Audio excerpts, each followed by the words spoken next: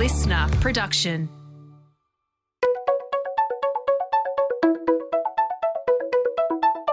Hi, this is Paul McIntyre. Welcome to the MI3 Audio Edition. I've been a business journalist for 25 years covering the marketing, media, agency and tech sectors. In this series, we talk to industry leaders about the global and local developments that you need to be across this week. Well, this is part 2 of the conversation with John Singleton and his former inner circle at STW, which brushed with a $1 billion valuation at one point before merging with WPP Australia and New Zealand, which of course fell back under full British control earlier this year after close enough to 30 years sharing the economic spoils and profile with Singleton and Co. There's plenty of tales from the trenches in this one. John Singleton was all but penniless when he went back into the advertising business in the early 90s and took the market by storm.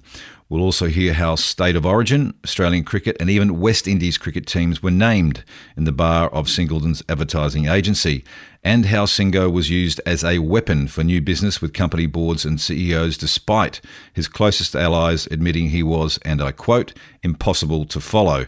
So here's John Singleton, Russell Tate and Mike Conahan for the second and final round of what happened to WPP in Australia as Singo turns 80 this year. You'll have to excuse the interruptions from Singo's giant Rhodesian Ridgeback dog. I wasn't about to tell it what to do. And Singo's phone interrupting the audio quality. He was recording this podcast and punting on the horse races at the same time. For the record, his tips were entirely wayward. Regardless, here's John Singleton, Russell Tate and Mike Conahan in their closing stanza. I want to get back to John for a second, because a lot of the conversation today about the industry is that there's not enough weight to get into the C-suite to have influence in the C-suite of client companies and big business and listed companies. The secret weapon for a long time at STW was you, in that you would find your way into some conversations with some big shots and senior leadership, and funnily enough you can walk away with some business. And that was always, I wish we had the Singo to be able to cut through to the big end of town and have that convo and walk. What was the pitch that got you to walk away with the business, John? Because I'd have been around, I'd already done it. So to go back into advertising, if Russell's ideal age was 48, when I was 43, 44, I hadn't really been out of advertising because I'd been in TV and radio, and they were dependent on the advertising. The reason I made more money than I should have out of those things was that I did them for little or no money and a share of the revenue. They made a fortune, but so did I. And Barry Unsworth, later Premier, was very happy with that. Next boss wasn't. Barry Unsworth was your boss at 2KY. Yes, he was. He ran the Trades and Labour Council, who ran KY. Yeah. And Barry Unsworth and I had a good personal relationship based on just having a good personal relationship. We're allowed to have that. I worked for the Liberal Party for Askin. I'd worked for Snedden. I'd worked for Doug Anthony, Joe Bielke. It wasn't a political relationship, it was just a really great personal relationship. Well, you're on both sides at one stage, though. You did a bit of work for both sides, right? No, you can't do that, but you can in an election decide what you think is best, right. And you can volunteer your services, or when you're asked, you can be available or unavailable. So that I think people can say I switched sides from time to time. I don't agree with that. I think in each case, rightly or wrongly, I did what I thought was best for Australia. Getting back to the business conversation, so, when you walked into the CommBank, you talk about the CommBank, you talk about, Jeff Dixon and Qantas, obviously there was a rapport there for a long time. But what did you do with the magic bell that got people to go, right, you got the business? Well, advertising for other clients that worked. There was no magic bell, so-called, or in a circle. All those rumours, they're all wrong. We always charge more than anyone else, and our new business program was non-existent. Our attitude towards clients was appalling. We were very bad at pitches. But we didn't really pitch. We'd go do it. Of course, you've got to go through it, but we'd do it through it half-heartedly and say, look, if you want us, we're available. Love to work with you for these reasons. Think we can achieve this. But we're not going to do any more pitches, mate. I'll show you. You're taking up time that we should be spending on the clients we've got. But we're the one agency in the country, despite all the criticism that we had. It was like, oh, you guys, you're not creative, you're not this, you're not that. We were the one agency that had a position in the market that we basically there for you. We're in business for you. We're here to sell, or else, everything we do. If it didn't sell, it didn't work. Yeah, and the clients wanted to be with that. And they didn't care about the awards and all that kind of stuff. They wanted to sell stuff. Yeah, right. Though, and John's right, we did polarise. There were many, many clients that for whatever reason, we had a profile, we were proud of the profile, we stuck to it. There were a lot of potential clients that wouldn't have put us on a list for $1 million. So it tended to be, if we're invited to pitch, we were a very, very good chance. But we also understood that 30, 40, percent of what weren't going to ask us ever because we had a profile. And Russ kept saying things that were offensive. And you had to keep making up for them. Yes, Exactly. I did. Yes, I just the olive branch. Thank God John was there. Yeah, because it could have got really bad, right? It could have I got think ugly. that's one of the things, though, that was really magic about the place and the era. Maybe it's just the era thing. I do think, and I've worked at a lot of places and been involved with a lot of companies. I've never known such a happy group of people. You got to coach to your weakness, has been pointed out to me. But we had a no drink during the day rule. Made up for that at night, of course. Yes, Yeah, of course we did. Yes, and Friday nights was party night, and we did not have any of these indiscreet problems that they have in little places like the Federal Parliament and so forth, because there was respect, one for another, for our clients, for the women for the men. If anyone ever was out of line, we had the Black Angels of Death. They were 3 or 4 girls who had been with us since the start. If the Black Angels saw a problem with someone, and they did on it 2 or 3 occasions, they would report it to one of the directors, who was Russell and me, and because we were loyal to the staff, we would stay. I would. Russell would go home early once. But we would stay in the main until the close of play. And you never knew who was going to turn up. We had state of origin teams named at our bar. We had West Indian Sheffield cricket Shield and team. Australian cricket teams, West Indies cricket teams, named in our bar. Right. It was a bar you could go to, have all the fun in the world, beautiful girls, interesting blokes. Grand piano was always pumping away, played by Jeff Harvey. Despite that, it was still fun. still fun, right? Yeah. And we had this personal relationship one to the other where we really did love one another very, very much. It was a hard shop. I mean, people. You may say people were always happy, but I would hear that was hardcore. You weren't. You were a mean machine, lean, mean. Oh yeah, and the people who made it were very happy. People who didn't make it were very unhappy. Right. Because they said, "Look, you're probably very good, but not for here." But is it true, Russell and Mike, about what John says about himself in terms of, he downplays, the whole network thing and that's a conspiracy and it's all bollocks and you didn't actually have the business network that was as powerful to win business as what many speculated. But what did he do in those meetings then that, because he was a bit of a weapon for you in new business, wasn't he? Yeah, absolutely. Yeah, John was a weapon. We shouldn't talk about specifics. We can, why not? It's Probably a the long time ago. single biggest win we had in the history of the agency at the time was KFC. Yeah, it was a change. Now here's a classic case where, for all sorts of personal reasons, whatever, John was essentially barred from being part of the pitch team. Right. True story. Yeah. But it doesn't matter the reasons, whether they're right or wrong, silly. I knew too well some of the franchise laws favourably, and some of the others were too unfavourable. But to my earlier point, there were perceptions about John, gambler and all that, whatever.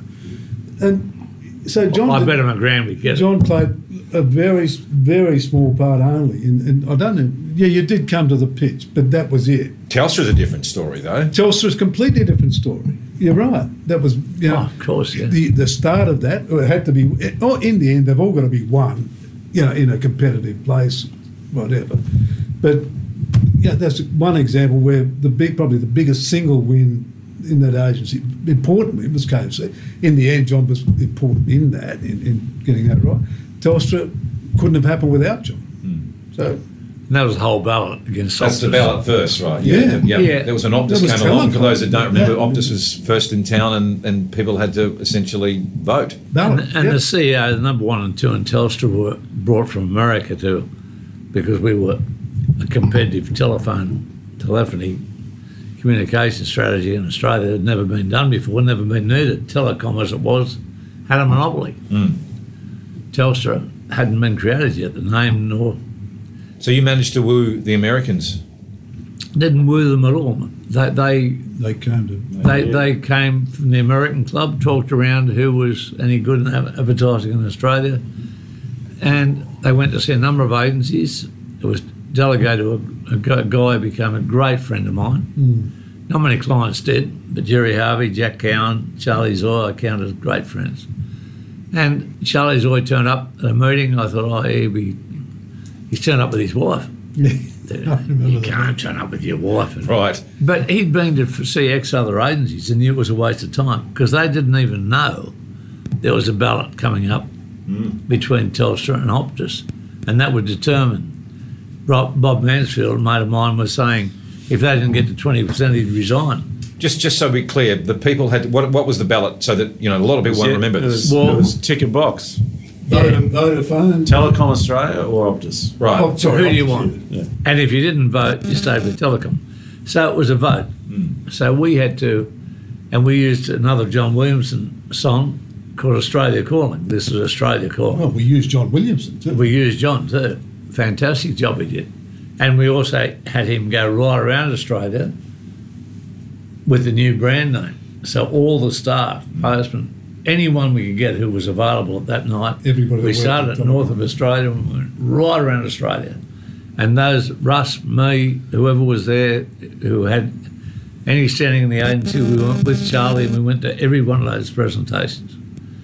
And we started off in, I think the first ballot was Sydney. Remember, Bob had said 20%, I'm out of here, he got 13.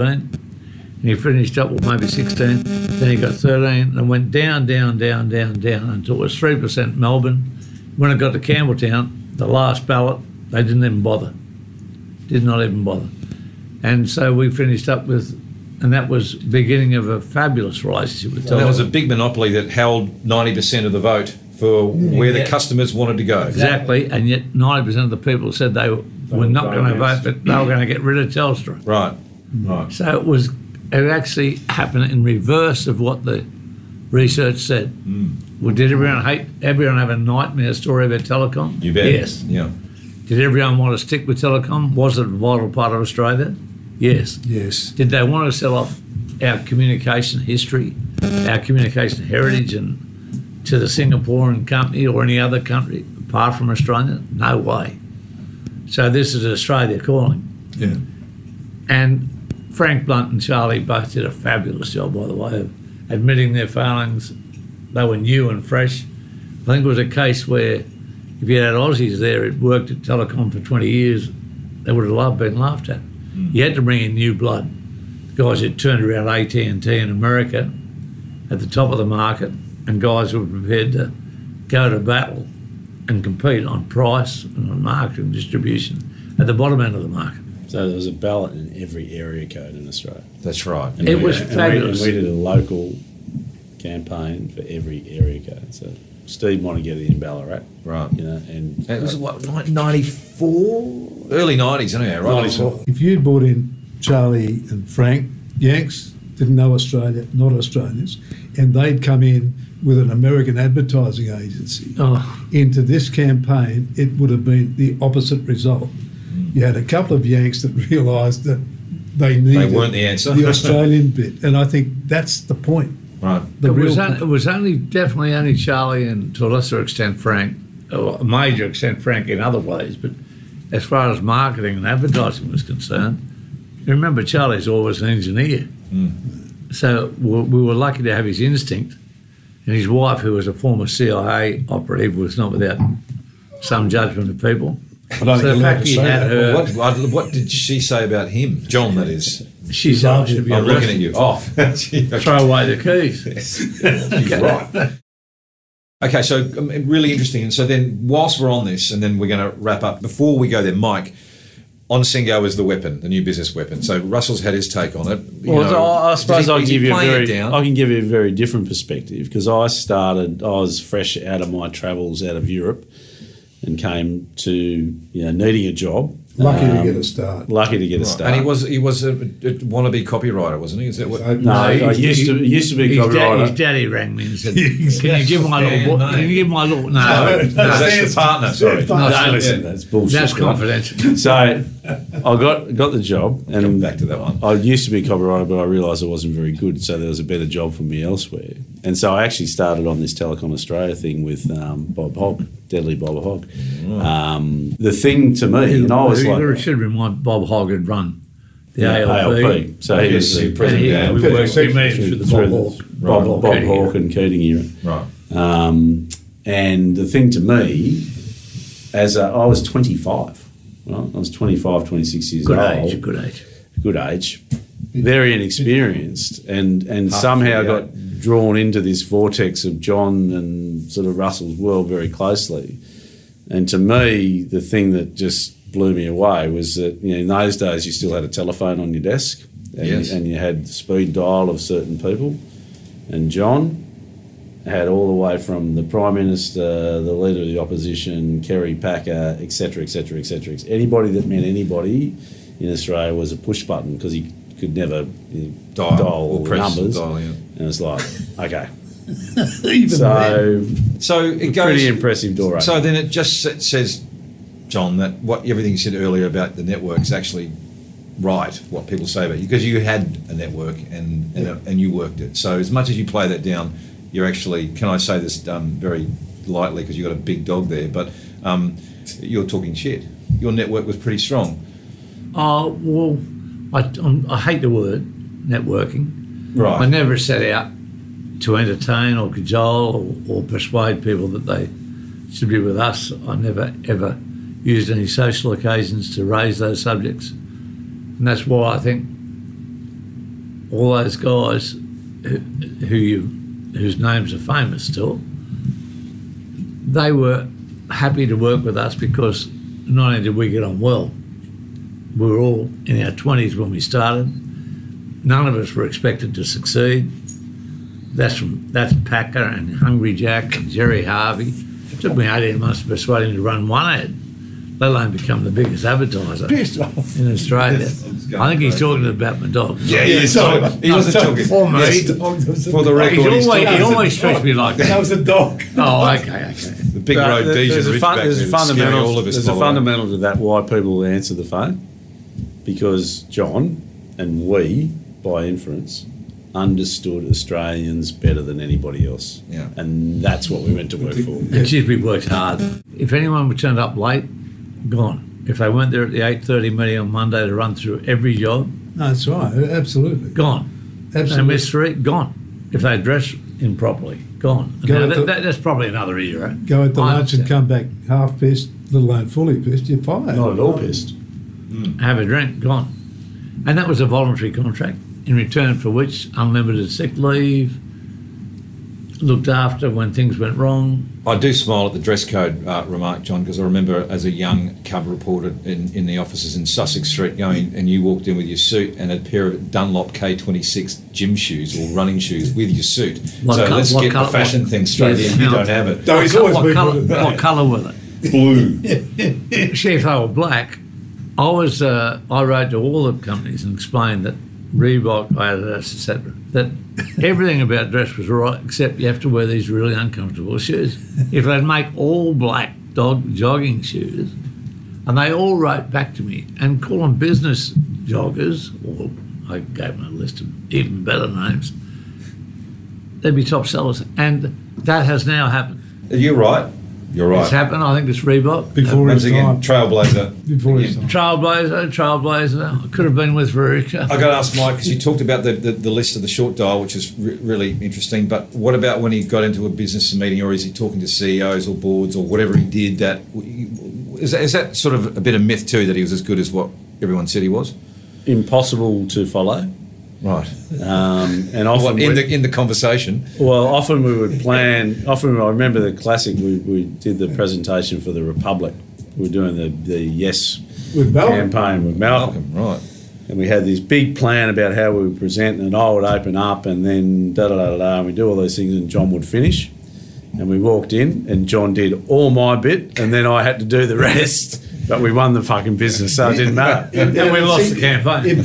Important. This was John's modus operandi, which I worked out very, very early on. So we'd go to a new business thing, and we used to go to a lot of these because we didn't have much new business. And so in the car, We didn't have any competitive business. driving to the meeting, John would say, so what are you going to say, mate? So I'd tell him, well, I thought, yeah. He said, okay, so we get to the meeting, and John would say, I'll go first. Almost exactly the words I did. So Only if I agree with them. And he'd get through that and say, anyway, Russ, over to you. It was He was very good. And there was as much a game as anything else. Right. Everything we had to have a bit of fun to it. So new business presentation where I'd knock off Russell's part, to me, was part of the game, and to Russell too. And we were quick enough, alert enough then to... it's just a pity that... It did get to the stage where I'd tell him, when he said, what are you going to say first? I'd lie. Right. He'd tell the lie, and you've been through No, that. I knew when it was crap. I'd say, No, well, he- we'll hand it over to Russ No, and find out what he was really going to say. So tell me, as we close up, because I know that we've taken a long time. So we'll start with John in terms of the standout anecdote and story and campaign. So the ad campaign or the work, the client that was sort of the still has recollection for you now for whether business impact or just a great story. What would it be? And I'm going to ask all of you one or that. So there's a heads up. John has to think on his feet, which he probably hasn't done for a while. No, it's hard to stand up. I think it is hard because really, I still think it's yet to come. That's what I feel I am. I think it's yet to come. Well, the things we did that made a change in Australia were True Blue, because it showed people really the preference people have for those things Australian. I think restoring, I still call Australia home, the Australianisation in perpetuity of Qantas was something we could all be proud of, as could Peter Allen, and as could Mo and Joe. Mo was with us at the time, who'd run it originally, and Jeff Dixon, who'd been the ringmaster the whole period. I think the political campaigns we did were, because that's a one-day sale where you really judged once. You can't do it again. It's all about results, isn't it? Call out results, and the successes we had far outweighed the failures, and that doesn't. I won't go through them all, but whether that's Joe Bielke or Bob Askin, some of these people now pilloried, of course, but maybe rightly, maybe wrongly, they're dead, so they can't defend themselves. Bob Hawke, Paul Keating, the disasters we had with Barry Unsworth, who strangely I'm probably, apart from Hawke, the only one I'm really personally close to. That was when the campaign director and the campaign manager from the Labor Party both had to go home sick. Stephen Loosley had a bit of a problem, and Bob Carr got booed at uni, couldn't stand the pressure. God help us. He was the longest serving Premier in New South Wales history, as it turned out. Those things there was really half a dozen things. I won't go on with the others. Yeah. Really, when I look back then, we were on our way to something special. And I think KFC, imagine the frustration of seeing this ad with Hugo, fat kids in a car selling KFC, and doing it all and not being able to cop any credit for 20 years. Good on Clemenger, but knock out. Oh, that's right, because Drew you're saying Bryant. it all went through Clemenger, but you did the work. Yes, Right, on the right. basis that, and we importantly kept our word. Yeah. That way Clemenger's would use us. Basin. I wasn't sure whether we'd survive on our own or be a creative agency at that stage. So I didn't want Clemenger's offside, plus I liked everyone I ever met at Clemenger's. But interestingly, I think the answer to your question is when we won the KFC business, 25 years Yes. after that, with what you've called the rebrand. Kentucky Hugo was Fried Chicken, fantastic. KFC, right. 25 years later, that to me, that was when the whole world changed for our business, Singletons. suddenly yeah, that account had been held internationally by Young and Rubik forever.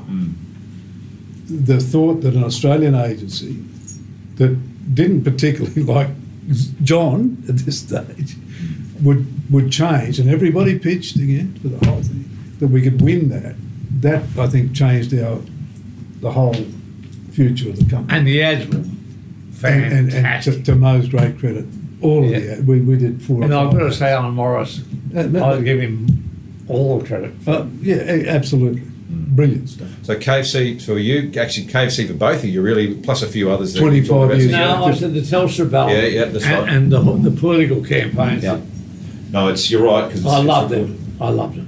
And sorry, just importantly, on the KFC thing, the wonderful thing about this is the Singleton Ogilvy and Mather still has that account, and to this day is doing arguably the best advertising on television. Arguably, it's fantastic.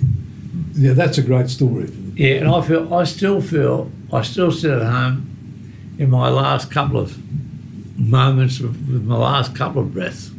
You